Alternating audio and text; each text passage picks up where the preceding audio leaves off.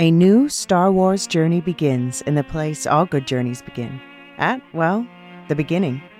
This Star Wars Day, I'm excited to introduce the new Star Wars Canon Timeline podcast, where we will piece together the complete story of that galaxy far, far away in timeline order, from the dawn of the Jedi through the great unknown following the sequel trilogy.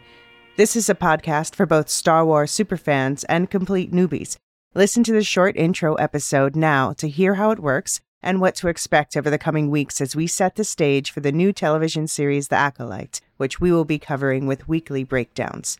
Subscribe to the Star Wars Canon Timeline podcast wherever you listen to take part in one of the most epic and expansive stories ever told, following all the twists and turns from start to finish.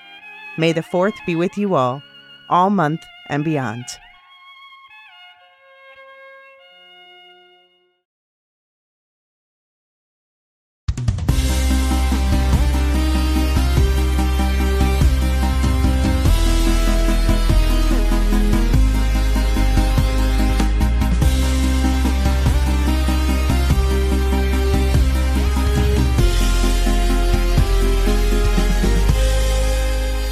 Welcome to the Foundation Podcast. We're the Lorehounds, your guides to psychohistory. I'm David.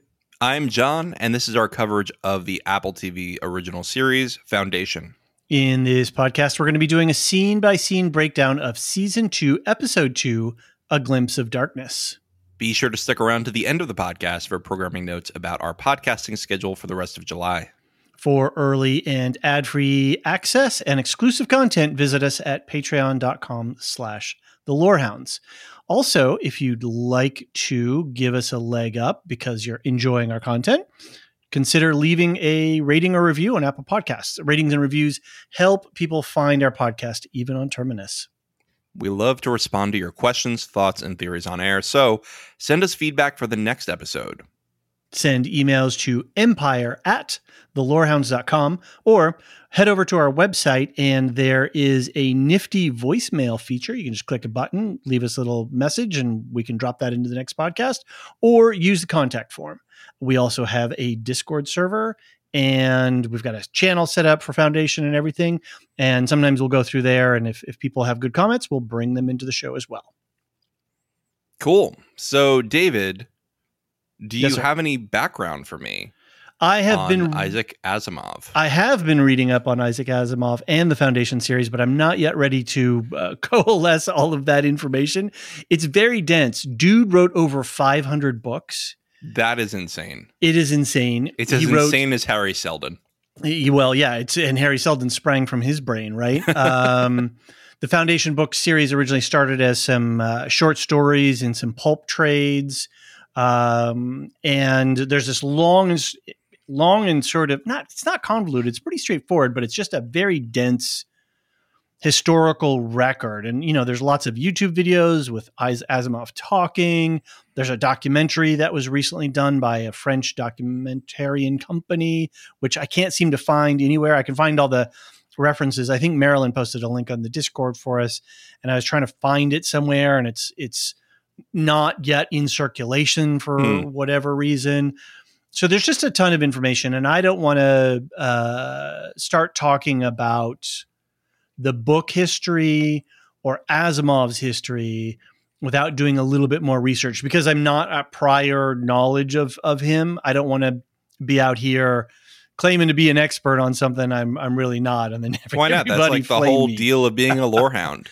That's right? The great thing about being on the internet is hot takes draw. You just say stuff. Feedback. Exactly. We got mics, you don't have to listen.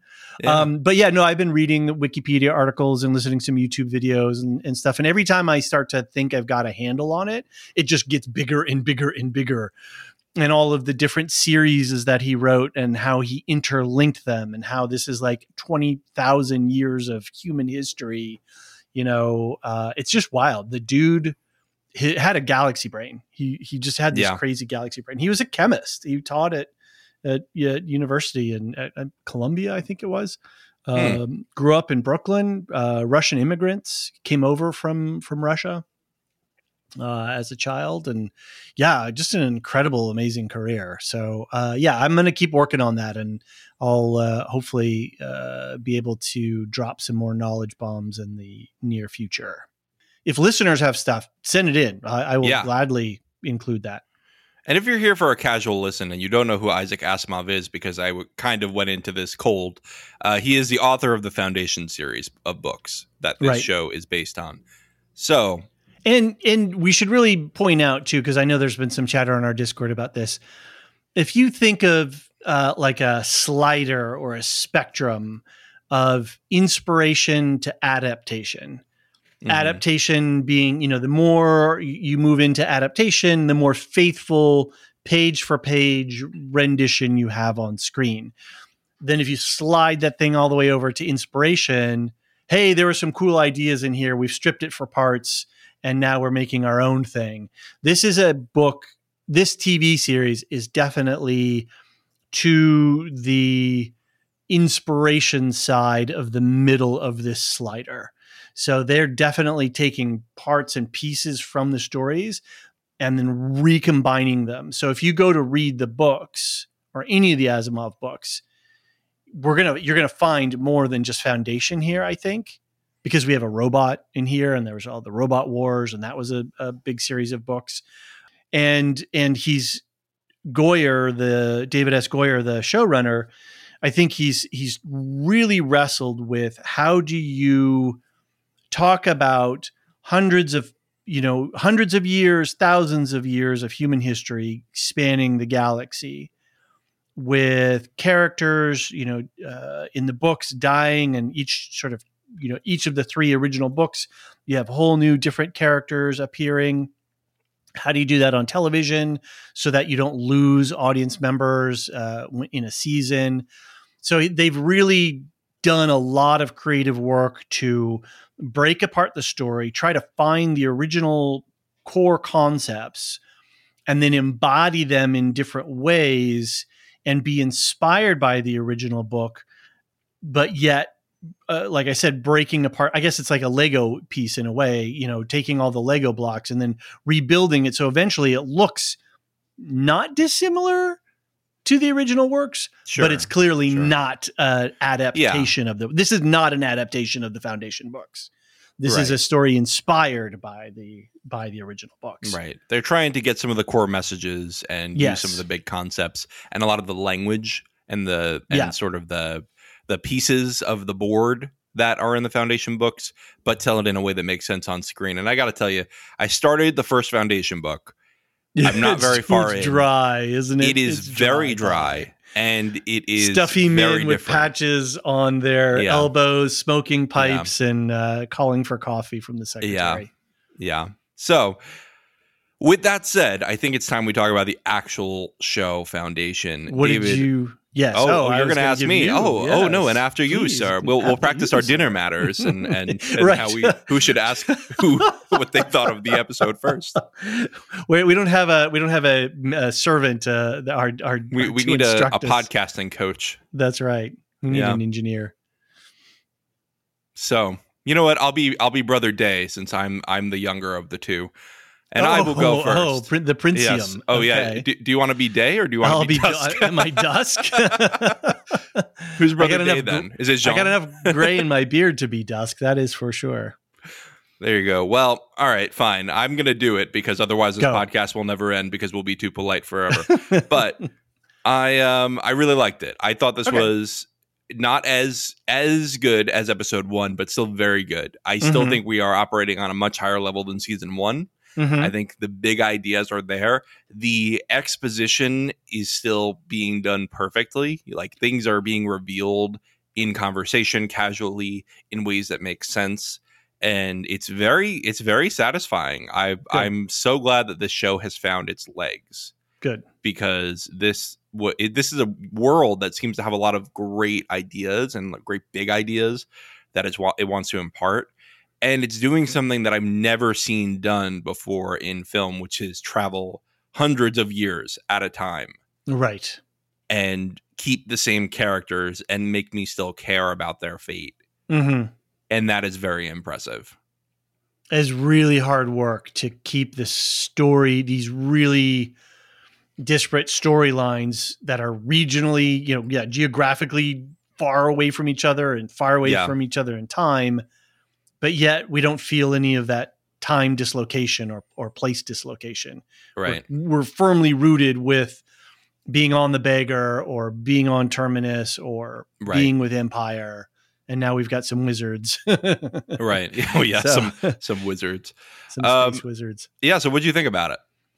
I was a little less excited about this episode. There were a few scenes that just were a little for me. On my second watch, it bothered me all less, but I think I really have to check myself because I do have I'm approaching this show with a lot of high standards, so I'm being, I think, a little potentially a little extra critical, and that's fine. I know that's I'm having fun with it, I guess you could say. I'm enjoying the show, visually gorgeous. Really fascinating. Like you said, the way that they're breaking apart the stuff and rebuilding.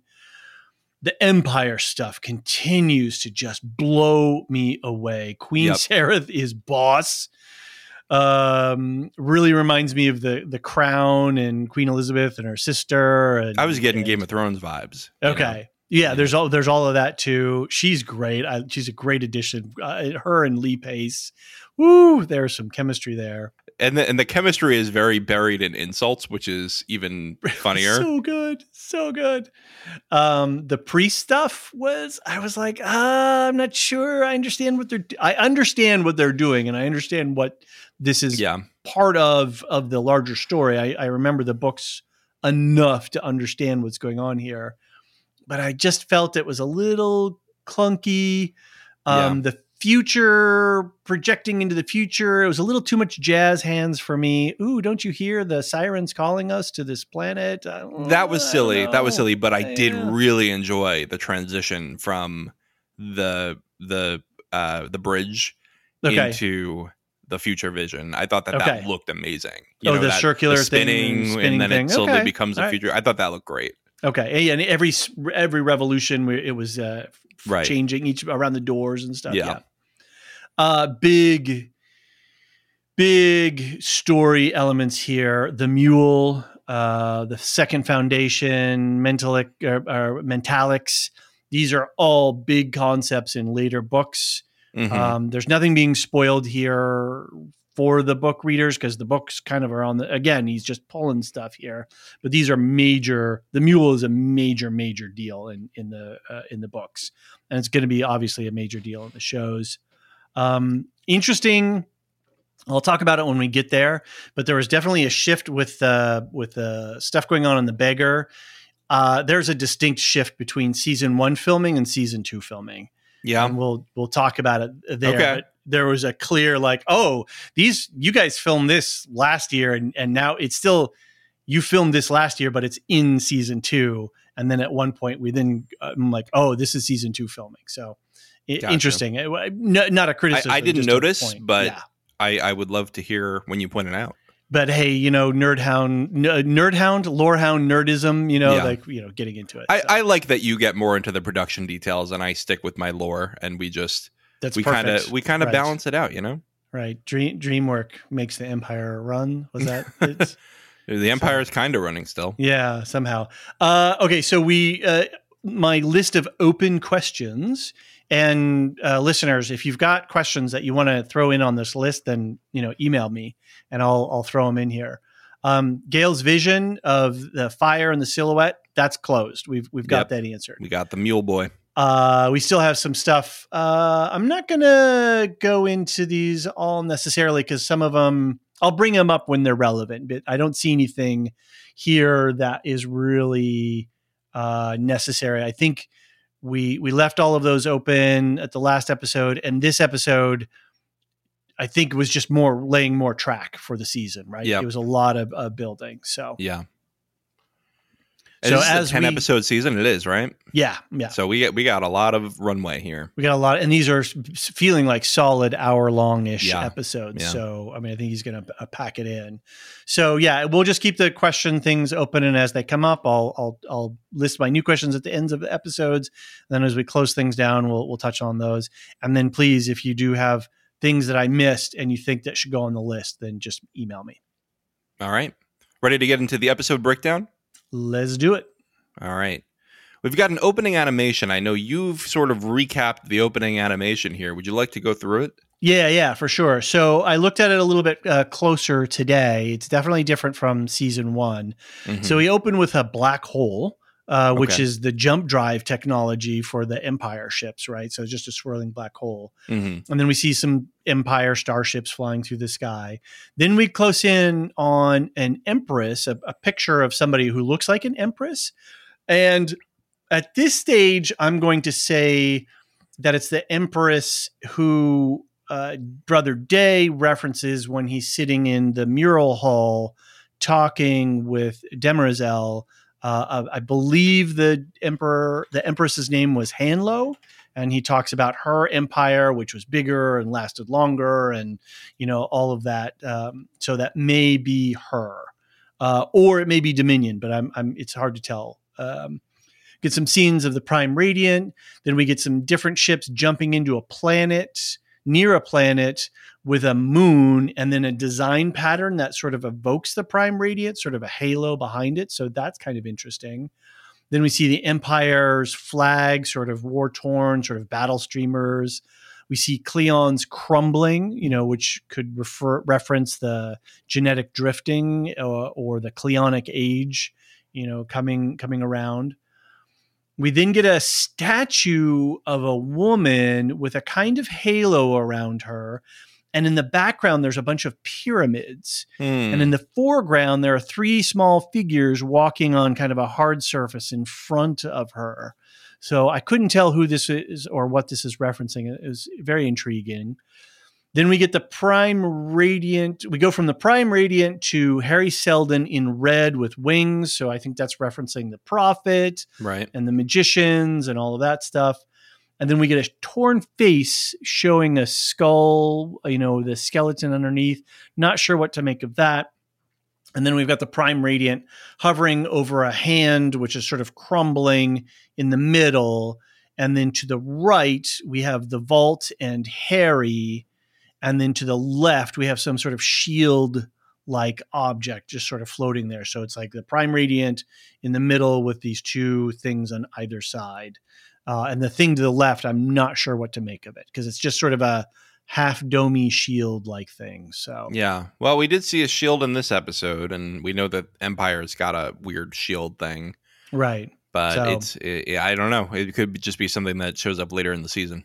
I mean, all good stuff here, nothing groundbreaking, and it's doing what a lot of prestige shows do these years, where it's a fun, visually interesting opening that evokes and calls out to a lot of what's going on in the shows. Right. Very Westworld, very Crown, all these things. So I can only think of one opening credits sequence that ever meant anything to the plot, and that was Game of Thrones. And I kind of wish more shows would do that, but I'm sure it's a big budget thing.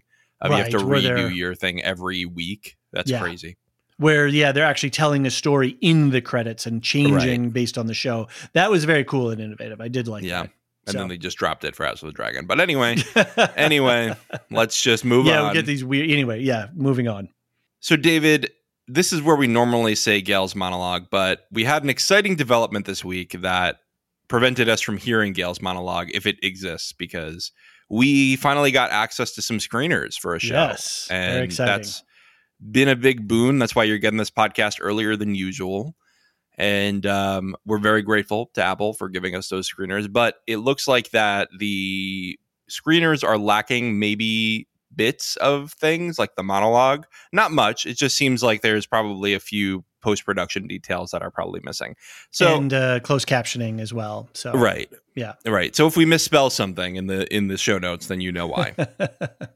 But otherwise, it's still should cool. be about the same. Yeah, it is cool, and we're able to get the conversation started a little earlier, and that's nice. And we hope that people like it. And if you don't, or if you do, let us know. And then if there's a little lag with feedback, just know that we're cycling through that and stuff. So right. But yeah, and if there's anything in the monologues that comes up that's relevant in the future, then I'll make sure to sort of throw it in on the next episode. But we've got screeners, and that's going to make our lives so much easier when we start getting into Ahsoka and Wheel of Time. So yep. Absolutely. All right, let's get into the actual plot summary. We open on Salvor's ship with Harry confronting Gale for trapping him. We learn that the two versions of Harry are independent. While Harry laments the lack of a second foundation, Salvor convinces him to help fix the ship to get things back on course. Salvor clears the vents just in time to allow the ship to escape the storm. Mother and daughter embrace. Harry be cray-cray. Yeah, but honestly, though, it was Jared Harris, first of all, amazing performance. And I was conscious. What do you think was going to happen when you put me in and you downloaded me into that thumb drive? Yeah. Honestly, though, he has a point, right? He's a conscious being. She didn't even consider that. She just took a nap, and she woke up 138 years later to Harry just angry and deranged, and who could have thunk that living alone for 138 years made you a little cuckoo? Yeah. Who knew? Raish knew that we know. Raish knew everything, so he was certainly throwing Raish under the bus for not letting Gale plead some sort of innocence or right, claim something. I mean, yeah, Gale did what she did. I think if anything, he should be mad at Raish and not mad at her. Yeah, for the things she didn't do. Right? She didn't know. So the plan wrecker has a daughter. A lot of great lines here. He's just so mad about everything. So we have clear confirmation that there are two Harry Seldons now. Yes, we do. So, and by the end of the episode, I'm like, is the other one a decent guy? Or are we going to deal with a duel between two Harrys? That will be interesting, and a slightly crazy Harry versus. There were always going to be two Harrys because he was supposed to go with Raish to establish the second foundation. Right, and the Harry Prime was supposed to be there, just showing up at the vault every in front of the crises, or after crises occur, so that he can inspire the Termini. Yeah. So. Yeah. And again, this is really where, going back to that whole thing, inspiration versus adaptation, the second foundation, what it was for, where it was located, it's all very involved in the books. There's whole books about this that go into it in the later, in some of the additional books that he wrote about this. So we really, for those of you who are big book fans, yeah, I get it. I get it. And just realize this is inspired by, not adapted by, for. So yeah. Leah Harvey, Salvor Hardin here, finally delivers some solid lines when she's yelling at Harry. Yeah, that was good. I finally felt like she was getting some acting. Yeah, later in the episode, she's back to the same, not really acting, kind of just saying the lines. And again, I'm not going to rail about her performance the whole season. But I did like her railing at Harry, though. So yeah. So I get it. We need some more mother and daughter trauma bonding, right? Stuff to happen. But bashing barnacles with your bare fist doesn't seem like the best idea to me. Well, I've never dealt with a barnacle, so fill us in on your barnacle. Well, haven't you walked on the rocks at the beach or something like that? They are razor sharp. There's no way you would want to do that. Right. I mean, these are hardened crustacean shell things. They would slice your hand apart, and she's bashing them with her fist. I mean, send her out with a crowbar or something to beat on him. I don't know. I just didn't need this.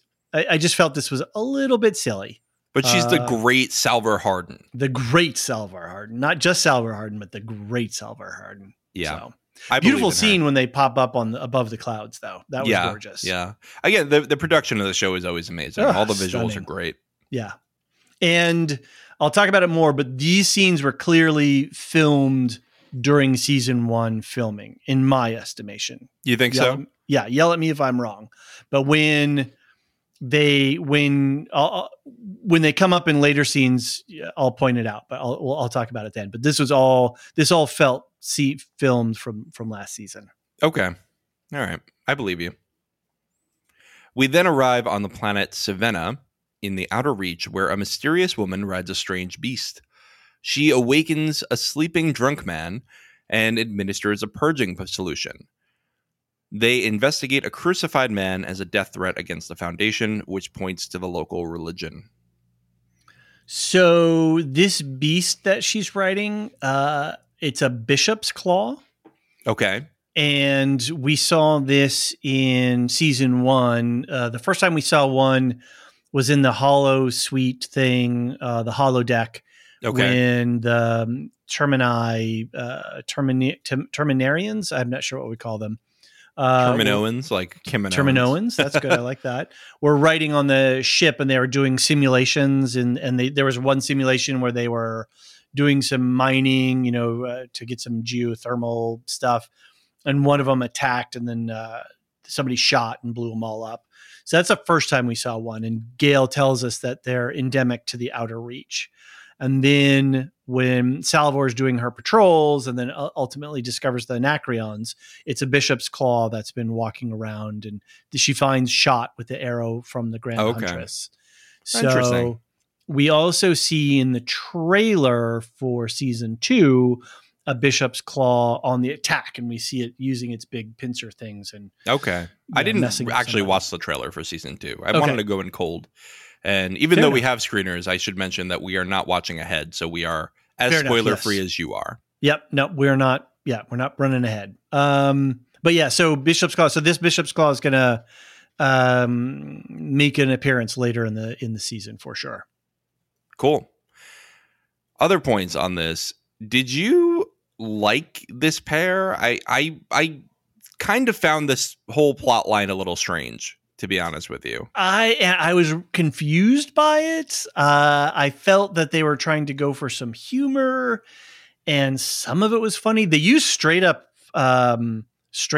just normal everyday swear words. Yes, they do. That was kind of funny. Because you were railing last week about just using, if it's Gail, just spell it Gail. Don't do me this AAL stuff. Well, fuck is spelled with a PH now in this universe. Exactly. It's not frack. It's not Fraggle Rock or anything. It's just, it's F. I wasn't quite sure, and they just dropped it in with very little exposition or explanation. Yeah, I was very confused at first. Yeah. I do like the red robe thing. I like the little pendants, the little vault pendants that they're wearing. Yeah. I like the idea of this better than I liked the execution. Yeah. I like the idea that the Foundation has evolved into, at least a branch of it is a religious cult. Right. That is actively tricking people into thinking that they're magic. There have been rumors of an alliance at the edge of the galaxy, led by magicians who glow in the darkness and fly unaided through the air, and whom weapons cannot touch. That was Demerzel's line from last episode when she's briefing the brothers. So there we go. And there somewhere. I like the fact that, see episode to episode, they're checking off these boxes, right? Hey, we're going to introduce this concept. Boom, here it is. Yeah, because we didn't see the Foundation at all last episode, right? No, just we met the warden and the director in front of the vault. Right. So. Yeah. So what is the Foundation doing was the question, and now we know that they are just as bureaucratic as always, and kind of moving in the direction of Empire. So this is High Cleric Polly. Where did his name go at it here? Polly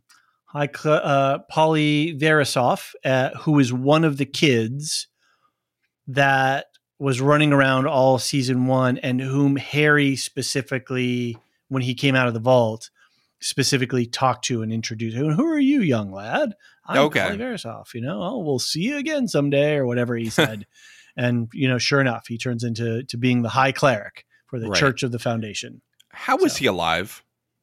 Hey, lifespan. You got it's easy living. 138 years. He was 8 or so 130, something like that. So yeah, extended lifespans. I don't know, because organ replacement. Here's the plot hole, though, is that earlier Gail's like, "What, in 150 years I'll be alive?" And he goes, "Well, you slept through the last century." He didn't say like, "Well, lifespans are getting longer," and no, it was you had to sleep through the next century. Right. So I don't know. I didn't quite buy that. Well, and if he's jumping around, yeah. Again, I'm trusting the show to have done the math. And maybe he has been. Here's I'll give an explanation for the show for it. What if he's just going around to different planets in the outer reach? He's often in cryo, going between planets. Exactly. Right. That's exactly what the kind of where I was going in my head canon as well. So yeah, I think we're on the same base there. All right. Yeah, some of the exposition when they were talking about the priest that was strung up was a little bit clunky, and so I know you were saying that you were liking the exposition. I could just feel the edges here. I was just a little I got you. This was getting close. I was more referring to the Empire stuff. The exposition was really clean there. Yeah, it seems to always be so. The one thing that I did take away from this scene, though, is avoid lightning, John. Just avoid lightning. You should avoid lightning. That's a good idea. On Trantor, Brother Day revisits pre-Cleonic Imperial history. Demerzel reports that no memories of contact with the assassins were found in Dusk or Dawn's minds. Demerzel proposes General Rios to be reassigned to deal with the Foundation.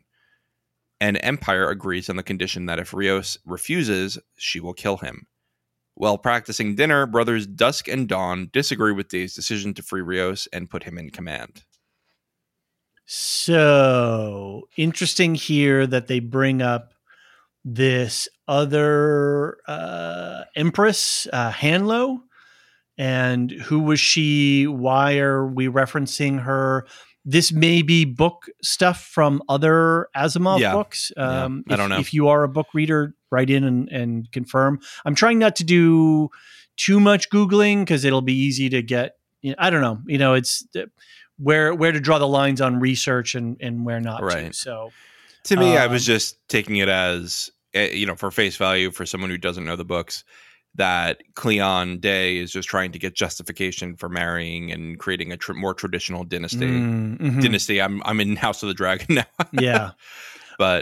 And is he a little envious of, it's bigger, it's longer, the other empire was bigger and longer than his. So, well, it's still the same empire, right? To my understanding. Different. Oh, yeah. See, I thought it wasn't the Cleonic dynasty. Sure. But I mean, I thought it was the same government. They just the last emperor of the pre-Cleonic dynasty was Cleon and said, "Nah, it's just me from now on." Right. Yeah, I'm not sure how the two connect. But it said the way that he talked about it, it seemed like it was a separate entity. Okay. Yeah, I could be wrong. So, interesting that we're getting a lot of hints being dropped here that memory can be tampered with. So yes, they had their memories checked and there's nothing there, but that doesn't mean that they didn't remember it because they had their memories wiped before. Right. And then she says, we're going to have the medical staff memories wiped so that they don't, remember us being compromised. Right. And if you remember going back to season 1, there was sort of a pleasure gardens situation, and all of those people have their memories wiped, right? So they come sort of, are it has a 24-hour, 7-day a week, 365 rave going on at Empire's party. So if Empire wants to party, they can just party, and then none of those people remember anything. So lots of stuff about memory here. Right. Yeah. I love all the playing around with memory here, especially later with Sareth. Yeah. As far as here, do you think it was also that not just that they were compromised with being injured, but trying to wipe the memory of him being intimate with Demerzel? Who, like Day? wipe the memory of the medical staff. Yes, it was. Yeah, right. Okay. Yeah. Because that seems like a big no-no to everyone, and I guess Dawn and Dusk are allowed to keep their memories of it and be like, "Hey, buddy, shame on you," right? But everyone else has to forget about it. And the fact that she had half her head sliced off. That too. And the fact that she's a robot, right? Yeah. So they don't want anybody to know that she's a robot. Yeah. I did check the Reddits after episode 1, and a lot of people were saying the same thing as I was saying of maybe she is able to hurt them because, she was able to kill the compromised brother Dawn last season. Mm-hmm. Maybe she is able to hurt these non-pure, impure Cleons. Right. Well, and we find out that Day is 3 centimorgans drift in his DNA. There was a drift in his DNA, which was then corrected, but his habits are still slightly off. And we learned that in the dinner scene, right? Right. Is exactly. that they have to practice being the same man. They're not just the same man. You had Brother Dawn in the previous generation that we saw so stressed because he was left-handed and he didn't have quite the same mannerisms. Right. And it was exact stuff, right? It was something about like the way they move their ear or something like that. Yeah. And here they have to literally practice eating the same way. So we are being told just through actions that there's a little variance. Something's wrong. And this Day wears earrings. Yeah. So, again, marking him as being a different fellow from previous. It's hot Empire summer, I'm thirsty. I need a tall glass of water. Tall glass of Lee Pace. That's what I'm saying. Some good background about Belle Rios, who is going to be played by an actor named Ben Daniels. Apparently led the Superluminal Armada. And Dusk is upset about the fact that they've chosen him to be the general who's going to be in charge of dealing with the Foundation. So this is a pending character. Yeah. So they're dropping the name now, and maybe in the next episode or two we're going to meet General Rios. And Dusk is probably the day that put him in prison, right? Potentially, yeah, because he violated his orders, right? So right. So he says, well, I dealt with him and it wasn't great and you were there, you saw it. And Day goes, it's fine. Demerzel said I should. I think that Demerzel is up to something here. I think she is trying to put her people in power. Certainly making... Yeah. Did you didn't detect any jealousy when Day was talking about getting the marriage situation handled when they were still in the... I did detect a little bit, yeah. Yeah, they pulled away. Right. And then Demerzel gives a long, hard look at the picture of the Empress in the mural. Yes. So that was interesting. So, but the Lee Pace's outburst. Okay, so here's my new hashtag. Void fucked entropy. That was just so good. I was like, yes, that's awesome. And he was just amazing in this. His outburst was so interesting. And I just loved watching every bit of his acting. And then when he turns to her and says, oh, how long did you expect my outburst to last? Like that whole thing was just comedic, great, comedic element to break up the intensity of the scene. Yep. And to really, play their relationship a little bit more. She knows him so well that she's timing his his outbursts. Yeah, and did the pure Cleons have outbursts like that? I mean, they were certainly horrible people, but they were very calm and collected. They were not freaking out. Right. They were not outwardly emotional. Which is interesting because, Dusk says, you're 3 centimorgans off or whatever, however infinitesimal that number is. And it was corrected, but yet his habits have not been corrected. Right. So genetically, you can be within the tolerance that we're looking for, but your personality resting on top of that somehow is different. Right. So this whole nature versus nurture argument kind of stuff. Yeah. And then the acting between Day, Dawn, and Dusk at the practice dinner table. Oh, exquisite. so good. The comments, the barbs that they're trading between them, the sort of little jokey stuff. And what does he say? Oh, I've got a history teacher as well as a movement coach. And he gets up and walks away.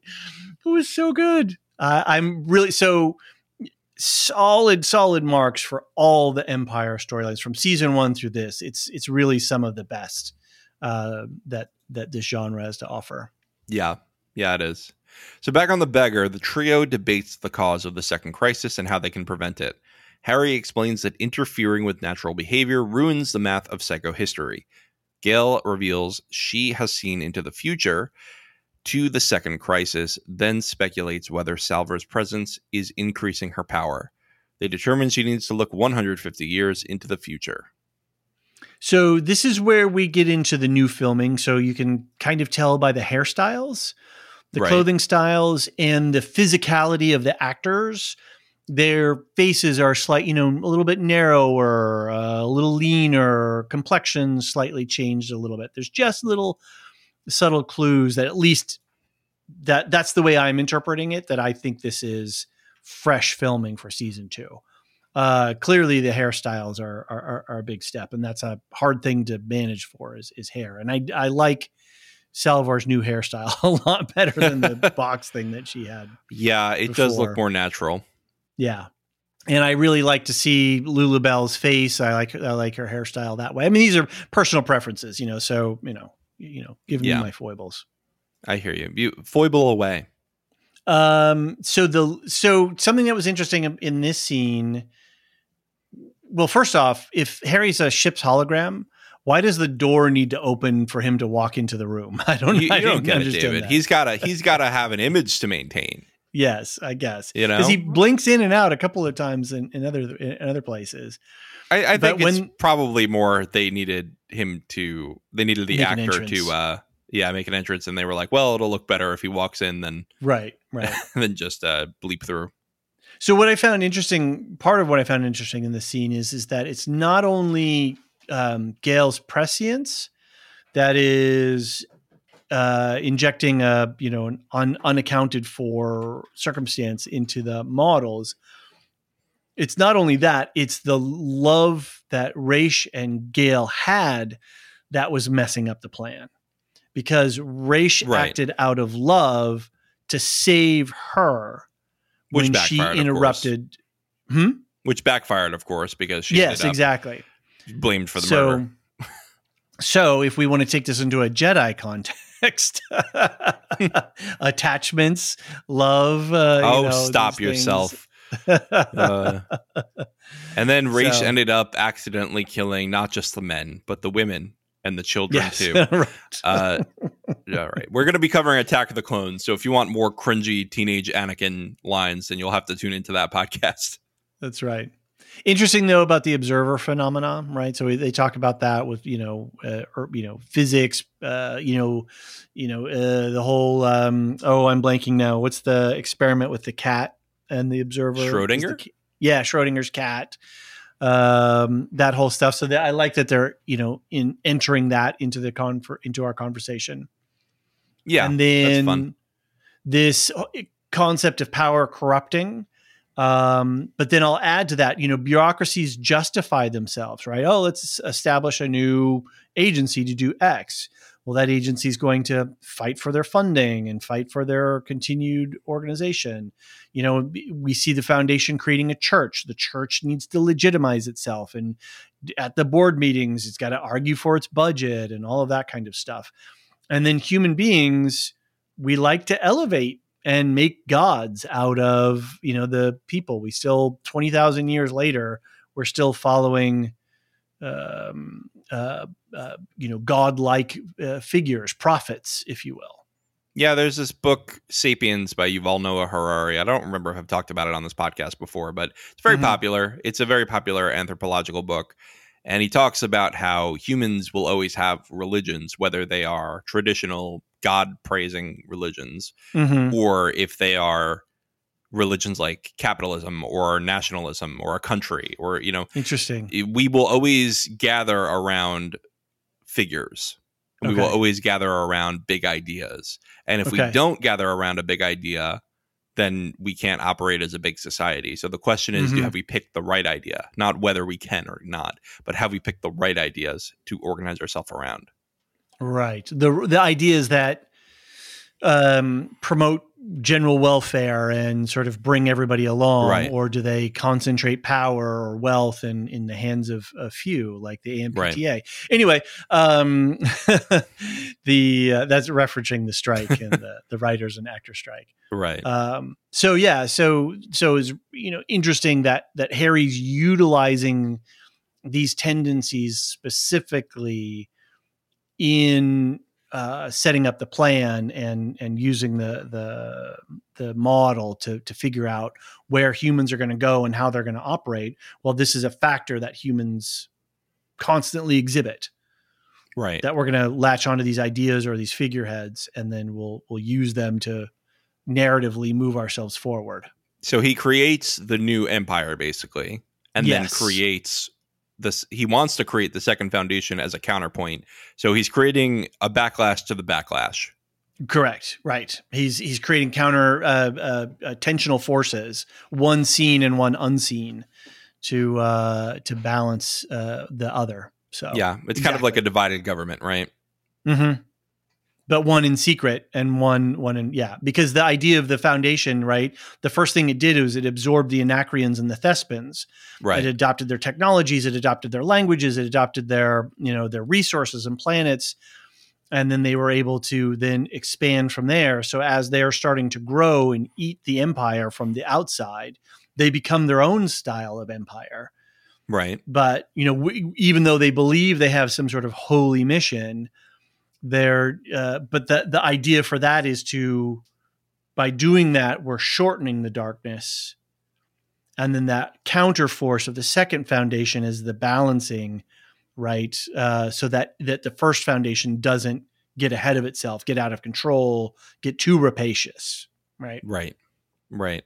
Yeah. And I want to talk more about sort of the morality of the current first foundation, but I want to do that once we get to the board meeting. So why don't we move on for now?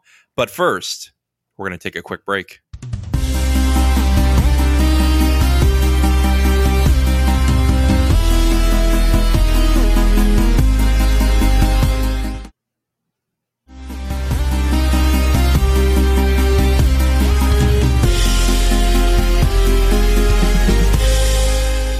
And we're back. Dominion comes to dinner and gets friendly with Brother Dawn. She is very forward, discussing decanting replacement clones and the assassination attempt. She pries into whether there is resentment about changing succession before discussing the loss of her siblings that led to her being an unexpected queen. Day is not deterred by her questions. A lot of great dialogue in this scene. I was very impressed, and I was really impressed with the actor for Sareth, who really sold this sort of, I don't know. It's hard to get a read on her because sometimes she seems not that sure of herself, and sometimes she seems very confident. Ella Ray Smith, I believe, is the actress's name, and she is a vision. She's excellent. Yeah. Oh my Lord. And imagine being a young actor, in her position and being able to be in proximity with Lee Pace and Clarence Mann and, and then this crew and these writers and the showrunner. Yeah. What an amazing way to step up onto a thing. And she is killing it. Absolutely. Love her. Yes, she's great. This was a great piece of information to slip in here that she is an unexpected, an accidental queen, let's call her. Right. And we don't know exactly what caused this accident, but we do know that both of her siblings were lost. And she was the one who was left to do whatever she wanted. And she didn't do a lot of serious stuff, it sounds like, until she became queen. So this was giving me really big The Crown vibes, especially Princess Margaret, when I think it was season 3, when Helena Bonham Carter played her. Very much this dilettante party, didn't have to do anything, and then suddenly, boop, you got responsibilities. And in Queen Sarah's case, it comes with tragic backside to it, right? You know, she lost her whole family. Yeah, it is super tragic, and we don't know exactly why, but we do know that she's been put in an unfortunate situation here. Well, and maybe they were all ice skating on clouds of methane in the planetesimals of the thousand. True, yeah. Apparently things are not too safe over there. A lot of great dialogue here, a lot of great sort of implications. This whole, the assassination attempt yesterday. Oh, it was just a rumor, but you confirmed it, right? Yeah. That was great. She's got her whisperers. She's got Varys working for her. Seriously well informed. I think the Cleons should be a little bit nervous.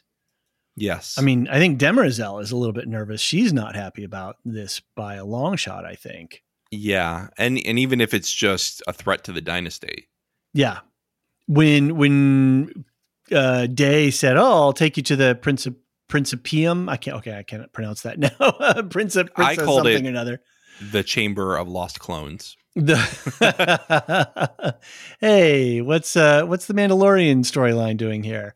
Yeah, right. These clones are doing better than that one, than those. Yeah, ones. by far. Well, not for much longer because we're going to have assassination by procreation. But yes. Demerzel certainly was not happy about Day offering to escort her to see that. And this whole dinner scene too was really funny. Yes, it was the fact that she's pushing and breaking all these norms and taboos, but then just play. Oh, I'm beautiful and I'm smart. And you have Day just desperate to get her approval, and so he's she has an analytical mind, right? So good. Great stuff. I will say, it's one thing to be funny; it's another thing to be funny in the right tone for a show. Yes, and this was that, and exactly. more so than waking up a drunk guy and pumping him with, puke juice. In the sole of his foot, too. In the sole of his foot. It's like a baby. Really? That's where babies get shots. Oh, man. No, thank you. Yeah. So, the humor here is really outstanding. They're really nailing this whole storyline. Yes. Yes, they are. Did you get some chemistry between Sareth and Day? Sorry, Dawn. Yes, definitely. She was definitely vibing with him. She was giving him a little. I think she touched his arm. Some little touches. Point. Yeah. She was hey, come. Like, we'll do some methane ice skating. Yeah. Oh, we leave that to the younger ones with stronger knees. We praise Lee Pace a lot for changing personalities with the different days, but I think that the other two are doing great too. Day, Dusk and Dawn do really well as well. And this Dusk is a lot more, I think, sure of himself, a lot more sarcastic, a lot more grumpy than the previous Dusks. Yeah. Mm-hmm. And I'm really enjoying it. I mean, kudos to Terrence Mann and to, I don't have the current Dawn's name in front of me. I do. It is Cassian Bilton. Thank you. That is correct. Yeah, there he is. Just such good acting, being able to play the same character but change faces. Yeah, change just a little bit. Change enough to make it unsettling. So yeah.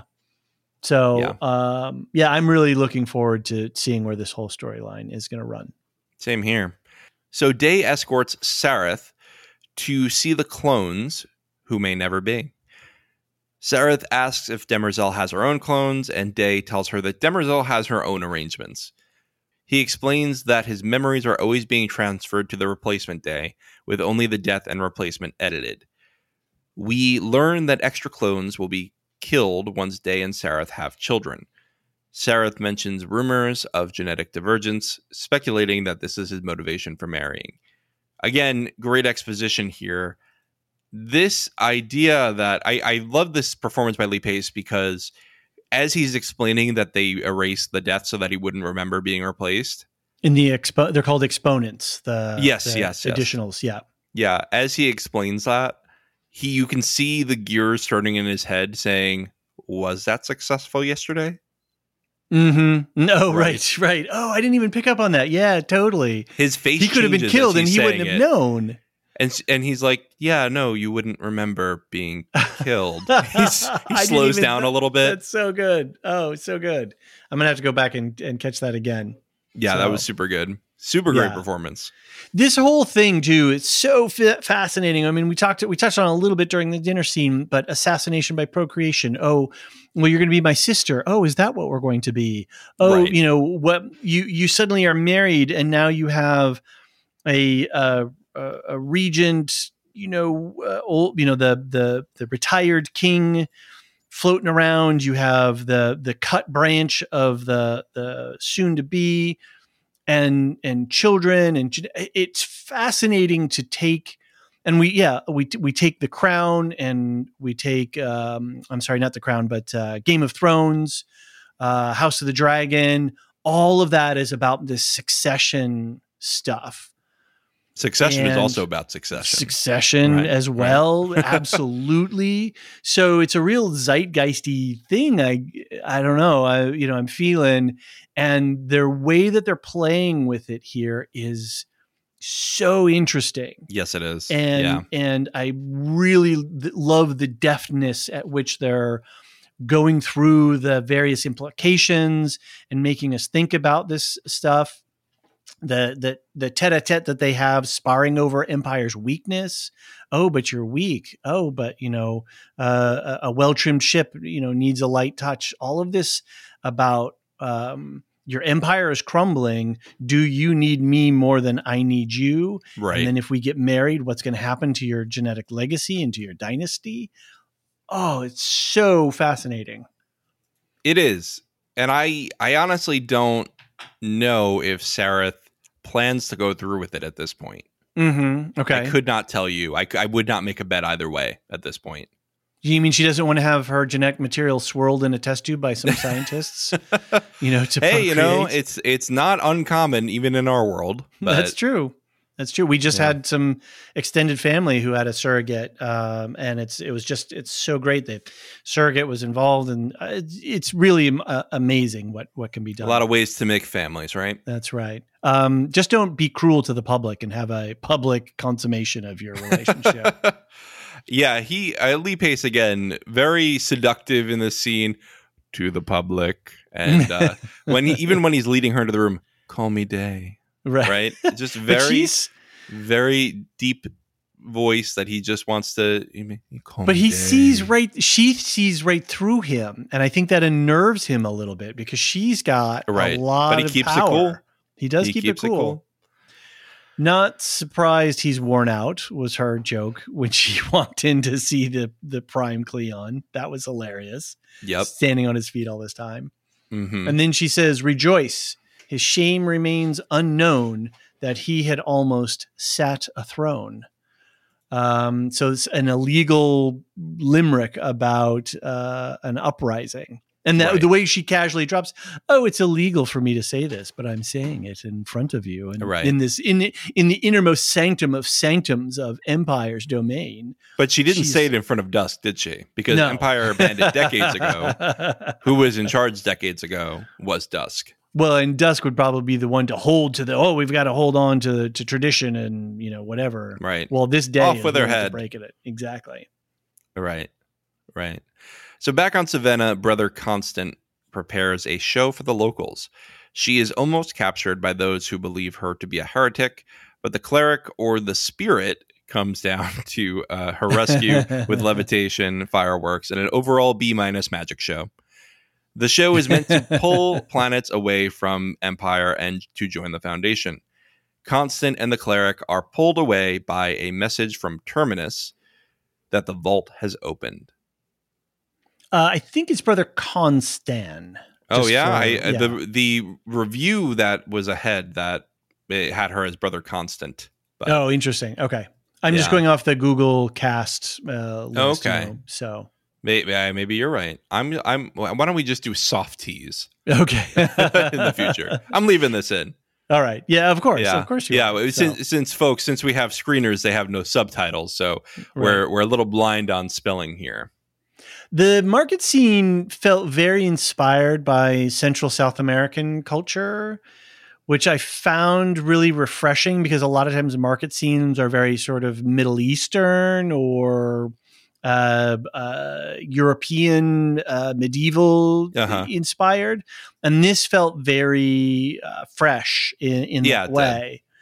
And one of the things that I'm really appreciating about this show and the kind of show that he's making, from what I can just see on the surface, is that the casting is diverse, so that humanity looks, diverse in locations and all of these things. So I feel like they're really doing a good job of hiring the right people for the parts, regardless of, what they're supposed to look like according to the story or any of that kind of bullshit, right? Good actor, play the role, awesome. What kinds of scenes and scapes might we be inspired by? Oh, Central and South American, because it works on this world. Okay, cool. Let's use that. I really appreciate the wideness with which they're building these worlds. Yeah, there's a lot of class politics in this universe, but I think that it's less focused on, I don't even want to say culture or race, because culture, you have the Anacreons, but I think less focused on race than our own world is in terms of politics. Yep.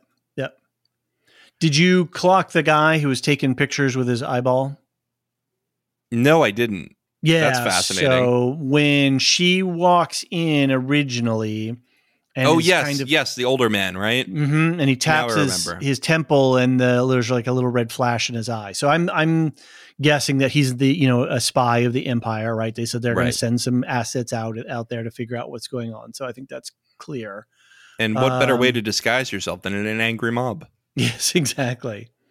Interesting that this whole thing of, as Empire's contracting, all these agricultural technical services that are being provided, helping with pest control and weather control and, crop genetics, all these kinds of things, which we, even in our world today, on our Earth, the fact that there are these technical services that are checking that our food is healthy, and that certain chemicals aren't coming into our consumables and stuff. That is a huge function of government, and yet it remains largely unseen. And so when it's absent, right, that it has a real impact. And so very interesting that Foundation is using that. They've been gone a century. You guys are suffering. Ask any of these other worlds that are benefiting from our scientific assistance. We can provide you with these basic things, which are going to improve your quality of life. But we learn later, it's not a free gift. They end up being kind of militarized. Right. Yeah. So reminds me a lot of what, the U.S. did in parts of Japan after World War II, right? Okinawa. Create a military base, really make it a big military island, and it's unfortunate because they don't tell you that part, right? Mm-hmm. They don't tell you that part when they're going in.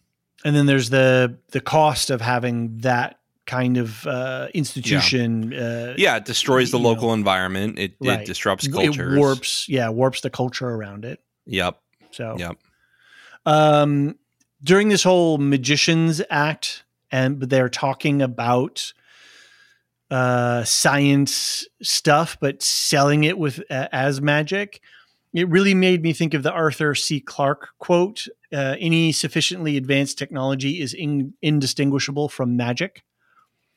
Right. And I thought that was a very interesting thing. I don't know what the relationship between Clarke and Asimov was, but they are, I think, the three.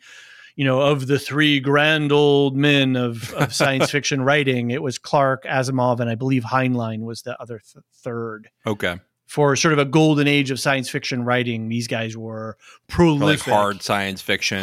Science fiction, just cranking out I was going to say, I like books. Vonnegut, but that's not hard sci-fi. That is a lot softer. Even though I think he was a contemporary of them. He was. He was writing from like the 40s to the early 2000s. Right. But yeah, these guys were just cranking out the volumes. It was the days of pulp fiction, right? Cheap paperbacks, trade magazines, these kinds of stuff. So I don't know what the relationship there specifically is, but this idea of magic and science, and then having the Church of the Foundation shooting sparklers from their fingers to wow the audiences was a really fascinating concept. Yeah, it was. And like I said, B- magic show, but also I've seen a magic show, and yeah, I think I think this is what's driving the alcoholism of right of the High Cleric of Polly. Right. Yeah, because I mean, you see later, he's like, we're putting on this show. I don't even want to do this. This is silly. And I want to give these people a better way of life. You want to establish military bases. Right. And that's right. not what we signed up to do. That's not the pure meaning of the Foundation. He's the only one who was there for the beginning of the Foundation. And jumping ahead a little bit, because he gets into this when they have the board meeting thing, that, you know, he did meet Harry. Harry actually spoke to him. Mm-hmm. And he's sort of living with the burden of this legacy of having had that happen. It kind of reminds me of, you know, what happens with child stars, right? You know, they get a lot of fame, a lot of attention, well known in public. And later on, for a lot of folks, that doesn't work out so great, you know, and you're sort of suffering for the fact that you're that person who, you know, played so-and-so on TV. Right. Oh, you were the one who talked to Harry Seldon. Oh, you're so great and wonderful, blah, blah, blah. Yeah. And then you know, that's psychologically stressful. And then so you start to medicate and. Yeah. Yeah. So this jump that they do to go back to Terminus. Yeah. Looked very Star Wars to me. Oh, yeah. Very, very Millennium Falcon about to blast through hyperspace. And, right. Yeah. But I did like the sleeping patches. That was pretty cool. Right. We know that they've moved past cryo, right? They can just go to sleep now. Boop. Yep, go to sleep. And the fact that they have jump technology is a clear threat to the Empire. That's true. I didn't even put that together. That is an issue for them. Because that was the thing that they always kept. One of the ways that they kept control before was they had a monopoly on jump technology, and everybody else had slow ships. But if you've got jump now, that's challenging our ability to maintain dominance. Right. Yeah, it is. Let's get back to the beggar, David. Sounds good. Gale deprives herself of oxygen to see 150 years into the future. Once there, she is in a war-torn city being chased by a man with a stun gun. When he captures her, he seeks the location of the Second Foundation and Gale's mentalics. He looks inside her mind to see her younger self, says she is from before Hober Mallow in the Age of Empire. Gale wakes up with choke bruises from her confrontation and calls the man the Mule. She realizes the location the Mule was trying to pull out of her was the planet Ignis, and the group heads there. You know, we were watching this while people were chatting about the Mule on the Discord, because I guess that's a huge character in the books. Huge character in the books, yep. And we won't spoil that on the podcast here. So we'll only talk about the Mule as we see him on screen. I don't know anything about the book Mule, so I can't spoil it for you. Right, there you go. I will be very careful to not say anything about the Mule. But very interesting that I think people were upset that he wasn't included. So it just seemed on the Discord. I didn't click on all the spoiler tags because, again, I don't want to spoil myself for the books, but I did click on some of them because I get curious. And it seems like people were really passionate about, you know, this was the threat to the Foundation, right? Mm-hmm. And this was a threat to the Galactic Order or whatever it is. And so to see them bring in at least the name Mule gets me excited that they're going into a big concept in the book here. So in the books, I believe some listeners can definitely correct me if I'm wrong. It may be in the middle of the second book where the Mule gets introduced. And when in the first episode of season 1, Gale's monologue, she mentions the Mule. And I think everybody who's a book reader was like right away, whoa. Oh, so they did mention the Mule before. They dropped the Mule right at the beginning of season 1. So we knew he was coming. And I think Goyer does that on purpose, right? To hook book readers to say, Right. yeah. But, that's also a good storytelling technique, right? Yeah. I mean, I forgot about it by then. Right. It's there. So, yeah. So really big character, really pivotal. It'll be interesting how they play him because they may be making some differences in the books from what I can see. There's a reason for his name and all kinds of stuff. So I think that'll all get revealed. Okay, cool. What do you think of this sequence in general? That said, I was going to say the mule looks like Tech from Bad Batch, from the Star Wars animated show Bad Batch. He's got goggles like that. Yeah, pour one out. I don't know. It was a little clunky. I could kind of see that they were in a sound stage and they were doing stuff with the flame and smoke machines. Well, I liked it. I like the bodies hanging, in the sort of in the background and stuff. Oh, you get David pissed off with the smoke machines. You just throw him a few hanging bodies. And he's all good again.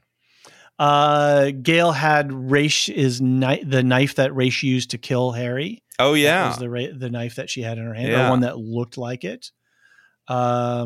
Really weird that I don't know where they're going with all of this, but Gail is quote unquote remembering the future, but the mule can interact with her memory in the future, and so then they learn the location of the second foundation.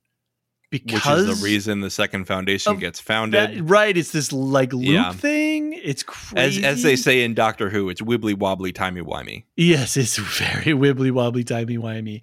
And when they're sitting there, ooh, don't you hear? It sounds like Ignis is calling us. Yeah. That was very, very silly. Yes, I agree with that. I didn't need that line. It added nothing to this. It added nothing to this. They just again, I don't want to blame the actor for Salvor Hardin. No, right. For this, but the writing that they're giving her is not at the same level as the writing that they're giving Lee Pace.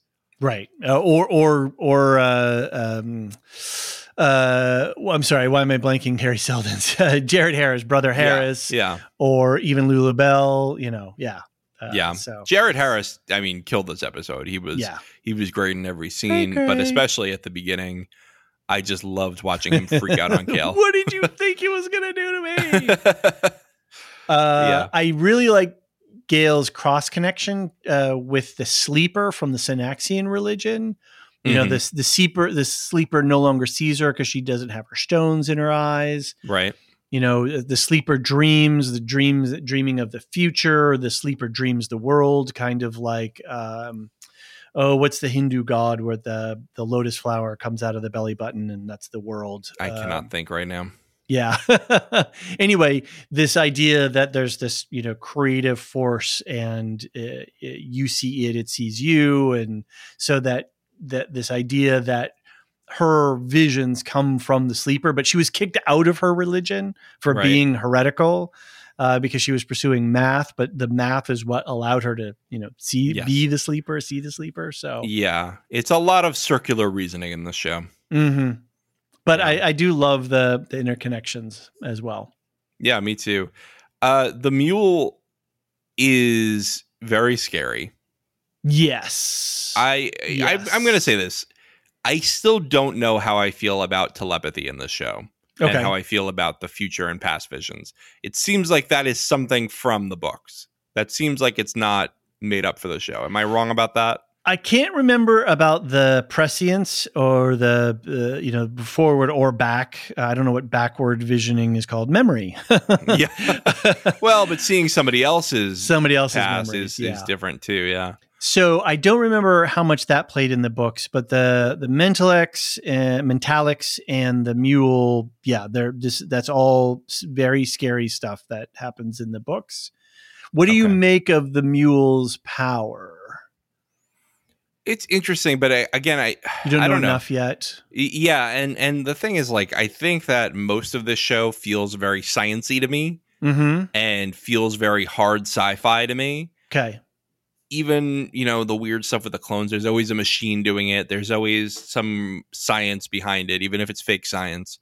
And these things are like the unexplained things that I don't know if I like, because it feels a little bit jarring compared to the rest of the show.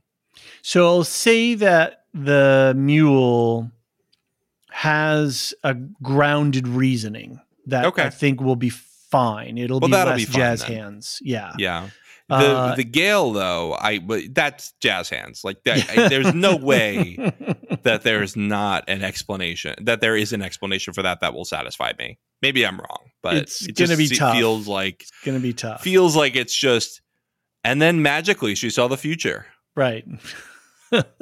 Through asphyxiation, right? Yeah, they did almost. I thought they were about to recreate a Stranger Things scene and put her in the bath and do sensory deprivation. I didn't understand why she wanted to sit in the center console, but then she did that so they could spin the camera around, which was fine. Right. Because why didn't you just sit in a normal chair? You're going to asphyxiate. Oh God, I can't. Asphyxiate. You're going to starve yourself of oxygen. When you want to strap yourself into a chair so that when you pass out, you don't fall off to the side or whatever. No time. No time. I got to jump in the middle of years. The console. But hey, to spin the camera around, you had to do it. I did really enjoy the camera spin. That's good. Yeah, in every revolution, there was a additional detail of the sort of fire and blood scene being brought in. So it was very cool. Yeah.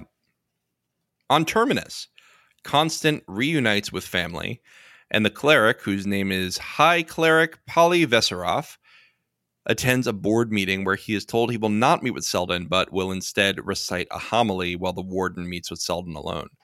We learn that the religion is called the Church of the Galactic Spirit and is being used for recruitment by the Foundation. They reveal that the reason he will not be allowed to meet with Selden is actually his alcohol problem. Which, I don't know if a hologram can smell alcohol on your breath, but it would be nice to have him just there to say hi. But then again, he wouldn't have had a great time either, it seems like. But it also goes to all this veneration that they're applying to the prophet and to, this like, we need people of power to speak to people of power. Right. And so, you really felt the political jockeying amongst the various factions here of the Foundation. You know that, he evokes Salvor Hardin in the next scene. Yes. If he met Salvor Hardin, he would not be friendly to her at all. He would be completely dismissive of her. No, these guys are jerks, right? Yeah. They're on the rise. And I think that's the point, is they are becoming empire. They are becoming too big for their britches. They think they're the coolest, the greatest thing since sliced bread. The director is very excited for war.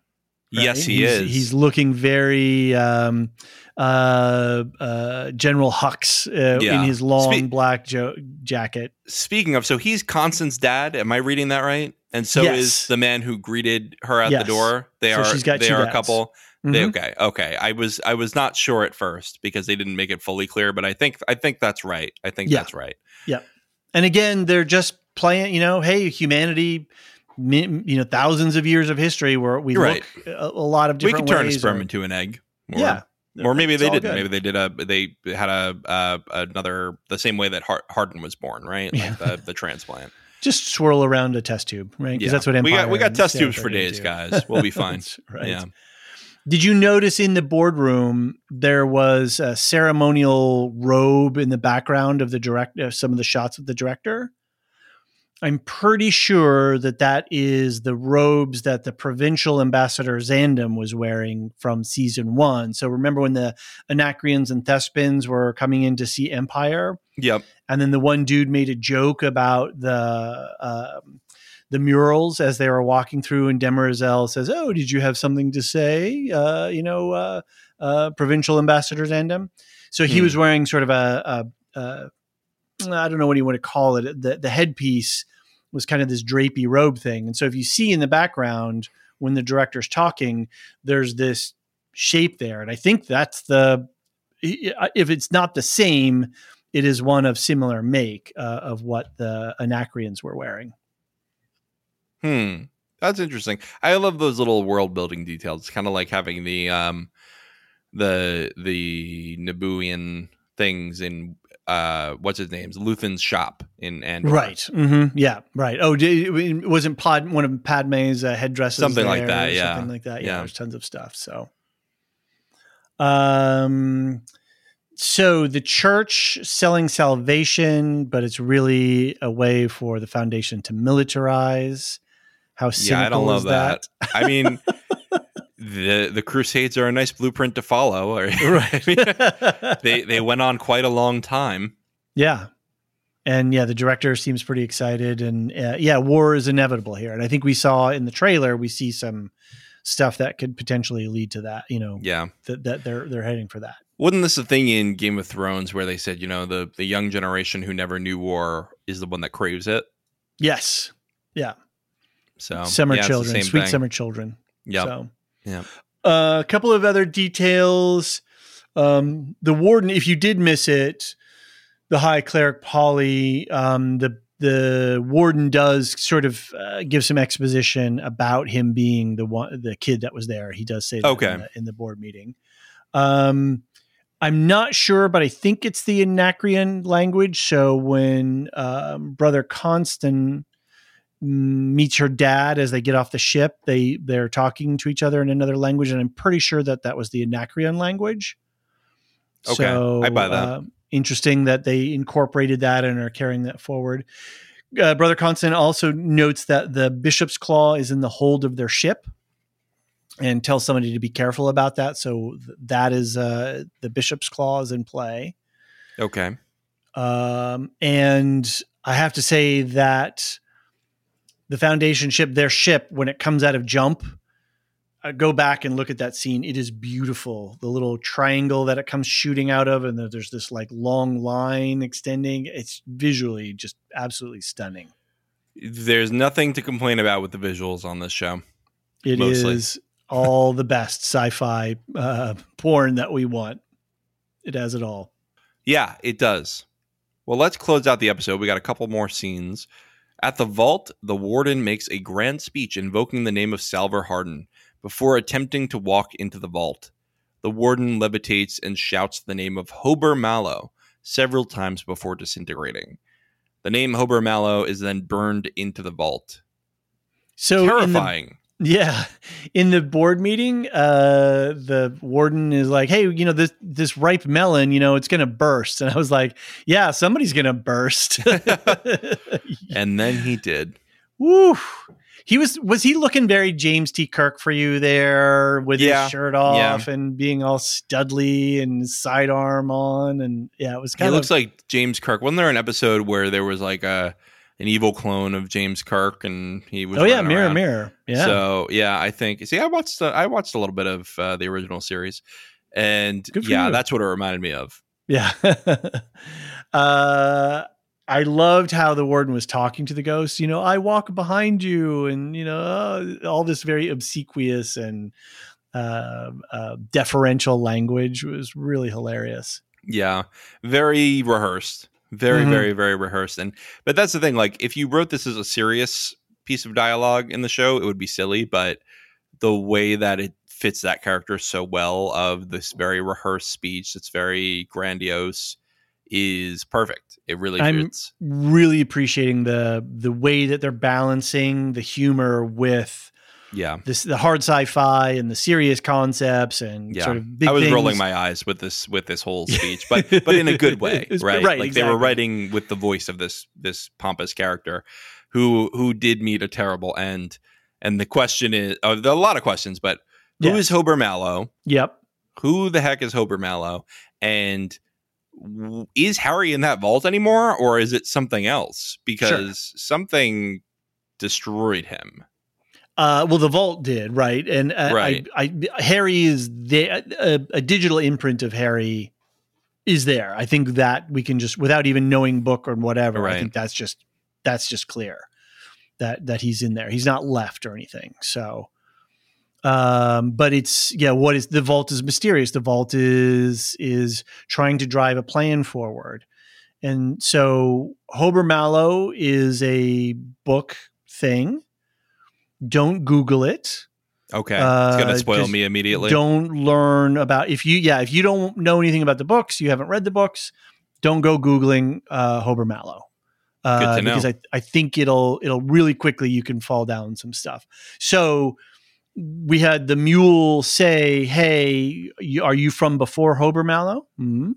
And then we have the vault asking for Hober Mallow. So who is Hober Mallow is now one of our new questions that we have on our open question list. I like it. It's a nice mystery, I think. Yeah. And it was how crazy sinister to have it sort of spray painted, in a weird way across the vault. It almost looked like lightsaber burning. Yeah. Yeah. That was very sinister. Well, let's head back with our girls on the beggar one more time. Gail confesses to Salvor that in her vision, she turned to her side and saw Salvor lying dead next to her. And, I was thinking maybe they tried to do a fake out with, she was really just asleep or unconscious. No, that looked pretty dead. That did look pretty dead. They showed it to us.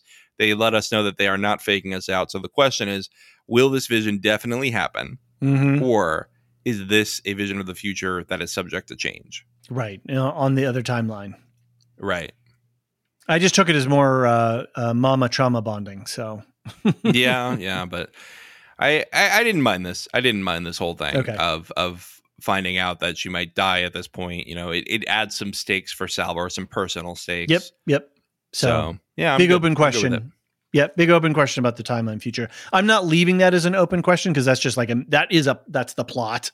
Right. The open questions are more sort of little details. I think the other one that I've added is where is Ignis? So we'll add those to our two open lists. All right. Well, cool. Let's take a quick break. When we get back, we will do listener feedback.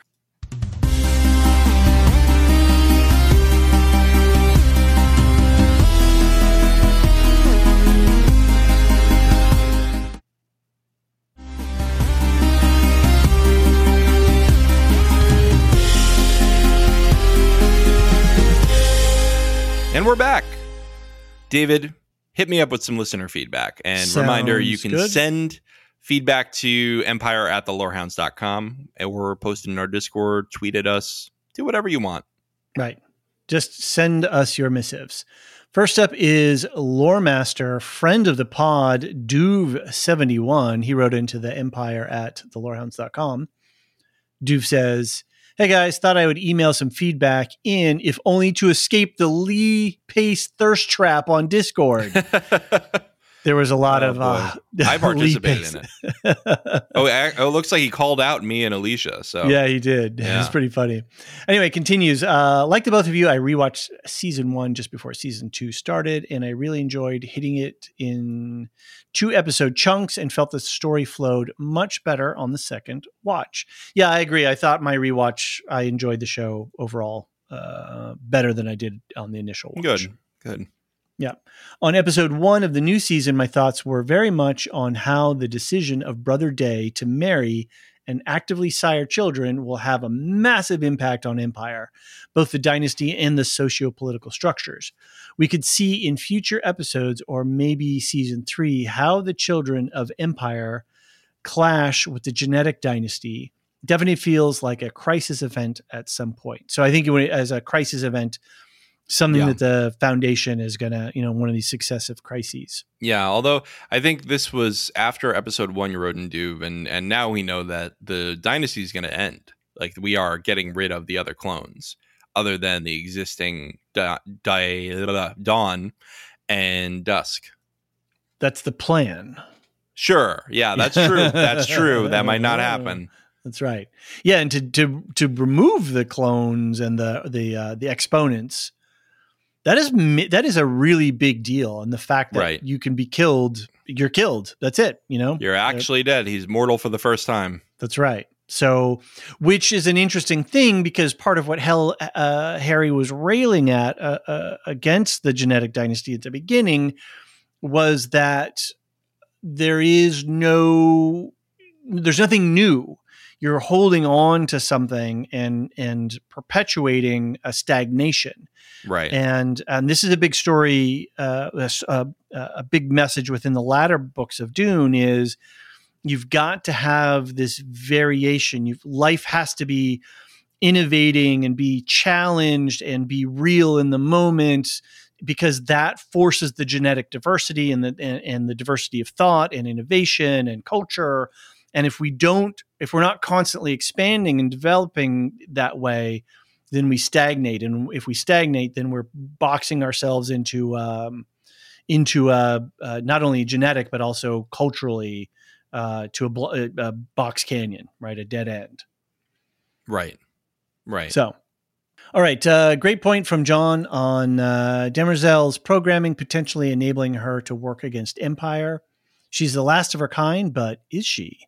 With the Prime Radiance achieving sentience, the universe has 2 AIs now, and they are bound at some point to meet. Perhaps the Prime Radiance interest in humanity is not so benevolent. Interesting point. I could see an alliance between Demerzel and the Prime Radiant. Is Demerzel still religious? That's a question.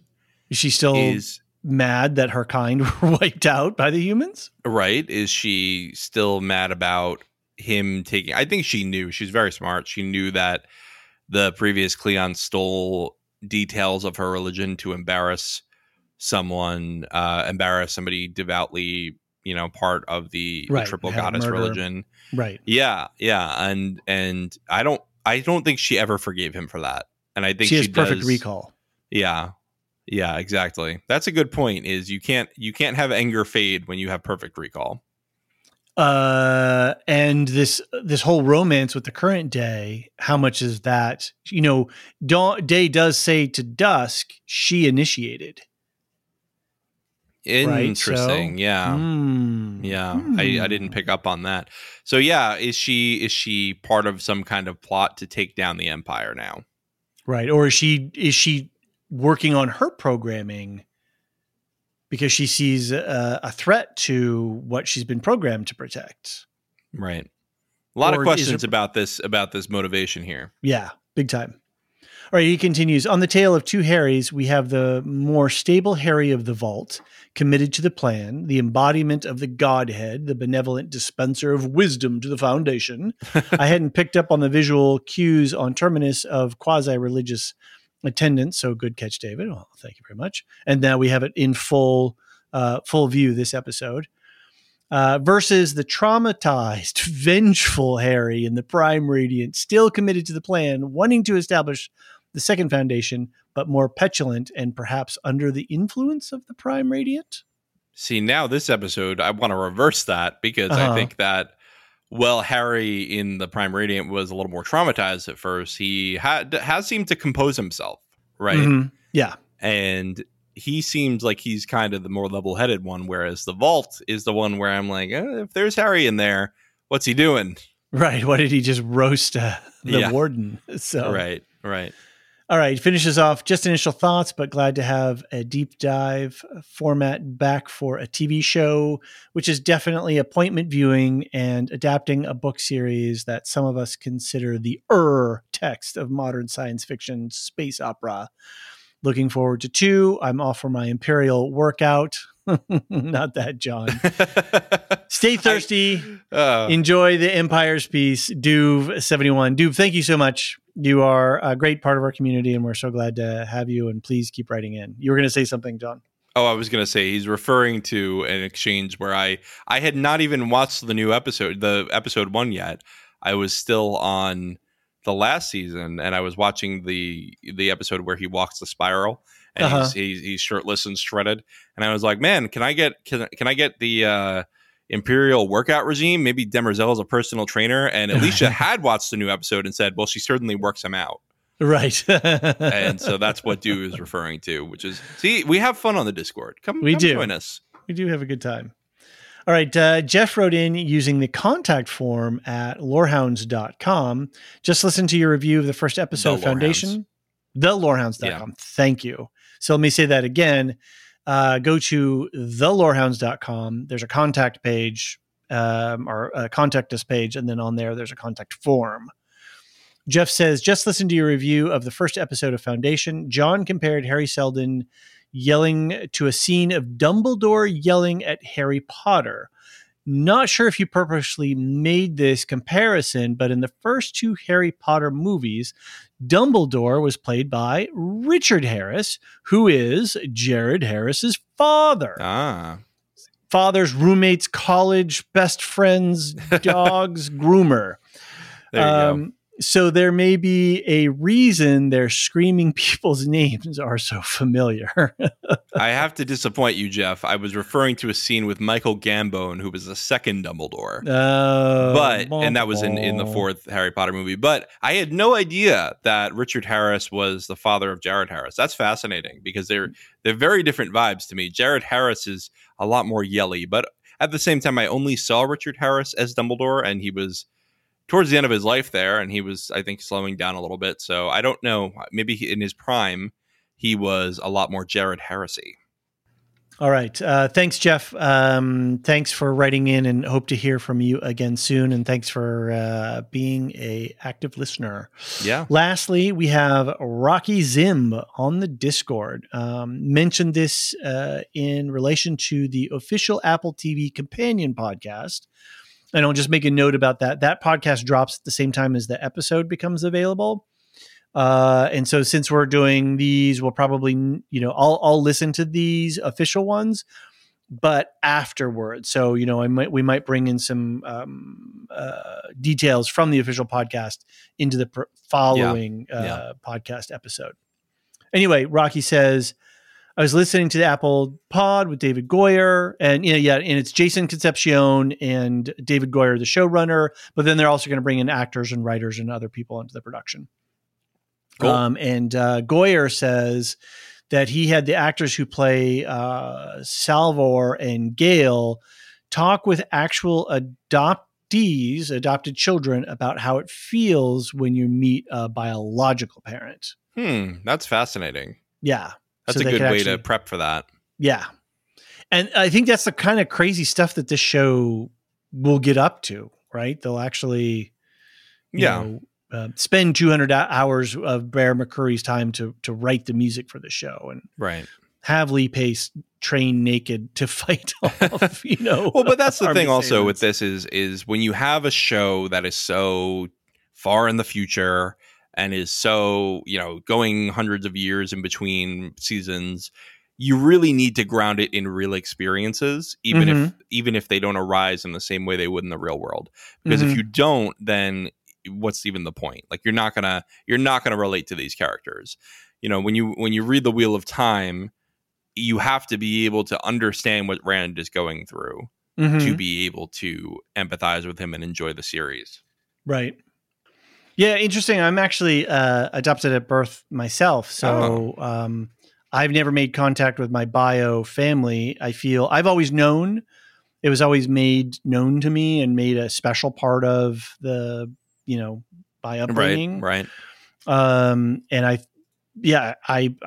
am very comfortable with that. My family is my family. I have thought about contact with bio family and all of that, and then sometimes I'm interested to just communicate. I don't know if my bio mom, is still around, just to say, hey, it all worked out. Cool. You can like close that loop in your, cause you gotta, if you do give a child for adoption and it's a blind adoption at that time, that's always got to be a question in the back of your mind. Yeah.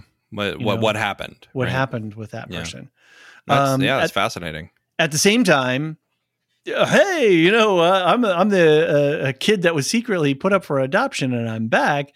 Guess what? I'm gonna rip our family apart because all of these secrets start coming out of the woodwork, and all of this stuff. I mean, it can get really wacky. I think the podcast This American Life, or the radio show. Yeah. I haven't really listened to it much, but I've a couple episodes. They've done a few things around, in and around this and related episodes. Yeah. And it can go in a couple of different ways. And, yes. So. Yeah, I've seen it go a lot of ways with, the donor conceived community and whatnot. And it is, sometimes people are thrilled to hear from you and sometimes they're not. Yeah. So. All right. Well, that's it for feedback. Again, send us email to empire@thelorehounds.com. Go to our website or hit us up on Discord or tweet at us or whatever. send it by homing pigeon or carrier bird or something. Or send it by that cool thing that they got in with Brother Constant pulling out the. Oh, right. We didn't even talk about that. The little ticker tape message in the gold. It's like my label maker. It's like it's a fancy label maker. It is, isn't it? That's funny. David, it's time for our outro. It is. Let's talk patrons. Let's do that. We do have a Patreon. It's a fun place. We put out a lot of content. We put out all our podcasts ad-free and a lot of them early. I think this Foundation one, just because we are doing it with screeners and doing it as early as possible, that's going to be about the same for patrons and public, but everything else is out early, including, our monthly podcast, which we can get out a little earlier. And we are doing some Patreon exclusives like Second Breakfast, Shire Side Chats, our Talk About Life podcast, and our Talk About the Letters of J.R.R. Tolkien podcast. So a lot of fun stuff on the Patreon. We've got stickers. We do some live watches events. Live watches. Yeah. And then you've got your stickers. Just got some in the mail, right? They are about to be sent to me. They're finished off the printing. So yeah, about that. Everyone who is a subscriber by the end of July is going to get one of these custom made stickers. This is a one-off sticker. This is a special thank you sticker for all of your support. We just had our 1 year podcasting anniversary. It's a major milestone for us because we didn't think we were going to be here doing this. This was not the plan. Right. Harry Seldon didn't come to us in a red robe and whisper to our dreams about becoming podcasters. So we want to just really express our gratitude to our subscribers because you guys have been able to make it so that we can actually do this, continue to improve our professional quality and get softwares and online platforms and do all these kinds of things. So right. We commissioned some custom Tengwar Elvish script. It's handwritten. It has our original Lorehounds logo. I've thrown in something now too. I'm going to probably post a message on the Patreon here in a day or two. You're also going to get the main sticker, but then you're also going to get a second sticker that has the little lion and rabbit from our logo as individual little stickers. You're going to get 4 of them, 2 of each. And that way we'll always be with you. That's right. You can put us on your dashboard or on your bike or on your water bottle, on the back of your phone, give them to your kids. It's just going to be cool. So we're going to get those in the mail to everyone who has been a subscriber. It doesn't matter. You could be a subscriber at 11:59 p.m. on July 31st, and you'll still get one of these. We're never going to sell these. These are not going to be on the merch store, nothing. This is a one-time deal for everyone who is a subscriber at our 1 year mark. So cool. Well, speaking of subscribers, yes, we like to thank our lore masters every episode. Those are our top tier patrons. And we thank all our patrons, but here's our list of lore masters who get a special shout out as a benefit. Samartian, Cyrus, Mark H, Michael G, Michelle E, David W, Brian P, Nick W, SC, Peter OH, Bettina W, Adam S, Nancy M, Lavinia T, Duve71, Brian 8063, Frederick H, Sarah L, Gareth C, Eric F, Matthew M, Sarah M, DJ Miwa, Joyce E, Andra B, Kwang Yu, and Laura G, our newest lore master. Thank you all so much. Yeah, I know, Laura, you were messaging with her earlier today, right? You sent her a little thank you text. Yep. Thank you message. Whenever we get new subscribers, I try to just pop everybody a quick thank you. So. Very nice. Well, thanks, Laura, and thanks to all our lore masters. David, you want to tell us about some programming notes, especially our affiliates? So we'll start off with Alicia and her Woolshift Dust podcast. She's going to keep that name, so it's going to go going forward. It's still going to be called Woolshift Dust, even though Silo season 1 is done. The 2 things that she's got cooking right now, she's got a Patreon only book club for the Silo series of books. It's a podcast, pay per podcast on the Patreon. So you only pay for the content that you want. They're going full spoilers on the books. The gloves are off. They're going in deep. So if you're a book reader and you're down for that kind of content and that kind of conversation, Alicia, I know the amount of creativity and effort she puts into her podcasts is amazing. So I think that is going to be a really fun thing for Silo book readers. Then what she's going to do with her We'll Shift Dust feed is she's going to start getting into the Dune family of podcasts or of products. They're going to talk about the main book, Dune, the first book. They're going to talk about, it looks like she's going the second and the third books. Okay, so it looks like maybe the first trilogy. And then they're going to talk about the different movie adaptations. They're going to talk about some of the video games that have been made from Dune. They're going to talk about a documentary called Jodorowsky's Dune, because this crazy dude who was a filmmaker, Jodorowsky, was going to make a film, but he didn't. Fun. But they made a documentary about it. So they're going to get into all of that, and we're going to have all of that sort of. It's a great run up for the Dune movie that's going to be coming out later this year. Yeah, that sounds super fun. I liked the Dune movie when we covered it with Anthony. The 21 version. I am glad that she's going into the books. So our other affiliate, Properly Howard Film Reviews, Anthony and Steve. Anthony's an academic. Steve's a stand-up comic. They've been friends for a long time. They like to do movie reviews. They have a new season when they're coming over, starting with us. The Dude described it as unhinged today. Unhinged, on the Discord. Riotous. Yes, he said he was busting a gut. The theme for this season of reviews is all about remakes. So they just did Howard the Duck. They're going to do White Man Can't Jump. They're going to do Dune Part 1. And that's been a thing. RoboCop, The Wolfman, Wicker Man. They've got, what do we got here? 1, 2, 3, 4, 5, 6, 7, 8, 9 films that they've got for this season, and all going to be about remakes. It's a lot of fun. Steve is hilarious. Anthony is always, he laughs, I think, more than he actually talks, because Steve is in stitches. So check out Properly Howard Film Review, link in the show notes. Just search in your podcast review, give them a like and a listen. And their season proper is going to start August 14th. So once they get August 14th, they're going to be running a podcast a week till they're done with this current run. Nice. What's up for us, John, for the rest of July? A lot of stuff. We just recorded 2 podcasts with Marilyn this week, which means we were on the mic for like 6 hours. And that's why I'm a little We go long. We have great conversations. So expect some long podcasts on the Earthsea cycle. And we did The Farthest Shore, the 3rd Earthsea book. I think we all really loved it. We had a great conversation, and we stayed on the mic all night.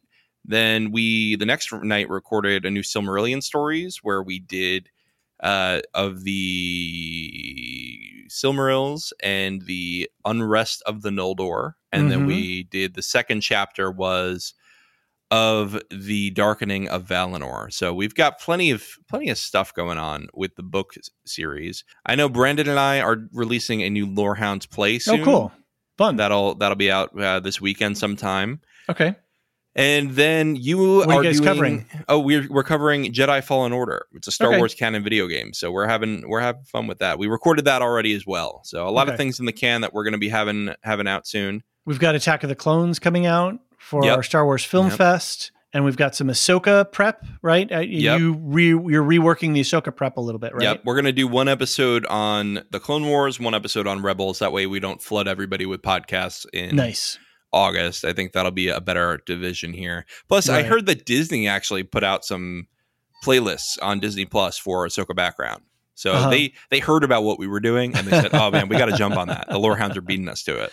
That's right. Bob Iger was jealous, green with jealousy. You're freaking welcome, Bob Iger. We're finishing up Secret Invasion as well, and just got a couple episodes left of that with Alicia and Jean. And it's been a mixed bag, Secret Invasion. Really great concepts and really interesting story stuff underneath, but then the plot's been a little bit loosey-goosey. So I'll say the conversation's better than the show. That's what we say. So definitely check it out. Even if you're not watching the show, I think there's some interesting topics to talk about. I think we've got a one-shot movie review. This may be a double-barreled one-shot. We're going to do something with Barbenheimer. The Barbie movie. And you were only about Oppenheimer. I said, no, you got to bring in Barbie. Got to bring in Barbie. I'm planning to only see Barbie, so I'm going to be on Team Barbie. Okay, got it. Yeah. So what we're going to do is we're going to have a sort of a Lorehounds assemble. We're going to get various people, some who've seen Oppenheimer, some who've seen Barbie, some who've seen both. Alicia definitely has seen both. And we're going to get together and talk about it. And if you missed it, we just did a podcast. Anthony and I actually talked about Asteroid City and the whole Wes Anderson of it all. And then John, you and I did a one shot for The Bear. Yes, that was a good time. And I think we talked about I think the millennial theme is found family. And we went into that a lot in there.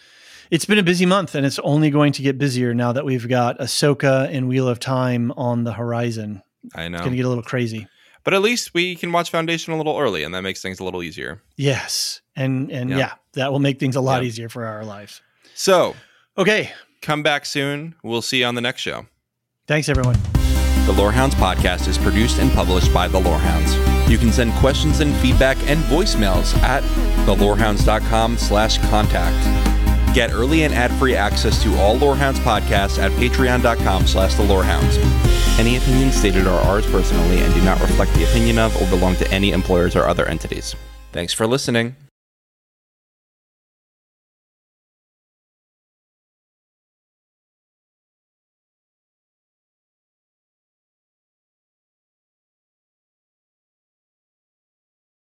A new Star Wars journey begins in the place all good journeys begin. At, well, the beginning. This Star Wars Day, I'm excited to introduce the new Star Wars Canon Timeline podcast, where we will piece together the complete story of that galaxy far, far away, in timeline order, from the dawn of the Jedi through the great unknown following the sequel trilogy. This is a podcast for both Star Wars superfans and complete newbies. Listen to the short intro episode now to hear how it works and what to expect over the coming weeks as we set the stage for the new television series The Acolyte, which we will be covering with weekly breakdowns. Subscribe to the Star Wars Canon Timeline podcast wherever you listen to take part in one of the most epic and expansive stories ever told, following all the twists and turns from start to finish. May the 4th be with you all month and beyond.